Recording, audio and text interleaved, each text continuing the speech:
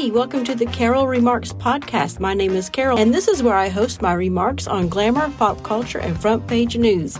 Let's get right to it. Bonus content. I'm at lunch in my car, and I just finished my Bible reading segment in the car during lunch, and I'm on to the flood. Now, while I have deleted my remarks on the Remarks on the Bible podcast, I thought I could still do bonus content over here on this podcast. Why not? It's mine. I can do what I want. Okay. If you've noticed too, I have new cover art for the More Remarks podcast. Okay. Anyway, the flood. What I think I have found the most interesting part of the flood is that it is very detailed. It even tells us where the ark landed. It gives us dates. It gives us how many days they were afloat. So, for example, the floodwaters begin when Noah was 600 years old on the 17th day of the second month. All the underground waters erupted from the earth, and the rain fell in mighty torrents from the sky. So there's your first very specific detail. It goes on to tell us waters, then finally the waters covered the earth for 150 days. Then the boat came to rest on the mountains of Ararat, Ararat. So forgive me if I am not pronouncing that correctly. Mountain seen on the 224th day. Raven sent out on the 264th day. Dove sent out on the 271st day. The branch was brought back on the 278th day. And then the dove departs on the 285th day, and this time he does not come back. The surface is dry by the 314th day. And then Noah called after 370 days. 2 more months went by, and at last the earth was dry. Then God said to Noah, "Leave the boat, all of you." And he tells them to, go out and multiply. The first thing that Noah does is, of course, makes a sacrifice. And then God is very pleased with the sacrifice. He speaks. He says, I will never again curse the ground.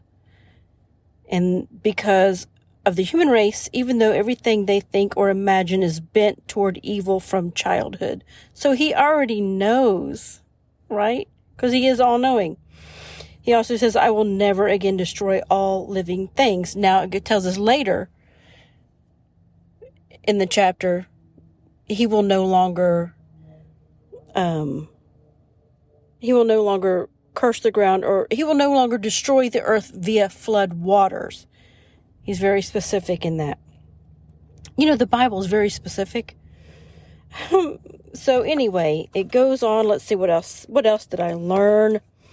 I kind of knew all this before, but, here we go. After they leave the boat, after they get on land, after he gives his sacrifice, then God says to Noah, he puts, again, more dietary restrictions on them.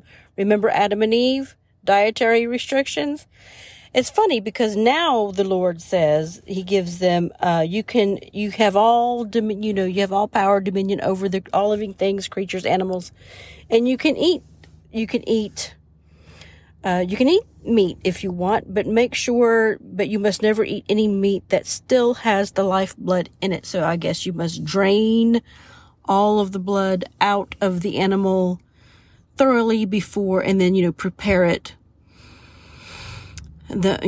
Make sure, because God is saying here that the blood is life, and you want to make sure the animal is dead. The blood is drained out of them, be respectful of it, and all that. So it makes me wonder, did they, before the flood, were they allowed to eat meat? To me, it points to no. They were only given the fruits and the trees in the Garden of Eden.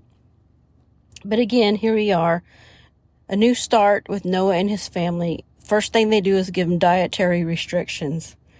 And then the law of life for life. So here's an interesting thing that I learned too, that I need to talk about. He says, and I will require the blood of anyone who takes another person's life. If a wild animal kills a person, it must die. If anyone murders, and he uses the word murder, a fellow human being, murders a fellow human being. Let me see. And anyone who murders a fellow human must die. If anyone takes a human life, that person's life will also be taken by human hands. For God made human beings in his own image. So there you go. There is your answer, or my answer, for the death penalty conundrum. Because remember, when I became Catholic, and I am pro-life. And I used to say I'm pro-life all around. And I'm still having, of course, pro-life with the babies, of course. But then I also thought, well, because before I became Catholic, I was for the death penalty wholeheartedly. The abortion part, I was young, didn't know any better. Before I had kids, I kind of agreed with abortion. But then, of course, I became Catholic and I had my own children. And then I realized, oh my God, no. So, of course, now I'm pro-life. But then when I became Catholic, I felt like I needed to become pro-life across the whole board, including the death penalty. Meaning I'm against the death penalty. Because if you're pro-life, you got to be pro-life, right? Everybody has a chance of redemption all the way up till the end or whatever. But here, it just tells me right there. Now, again, I don't know what happens later in the story after Jesus comes and after the 10 Commandments are given to us. I'll get there eventually, right?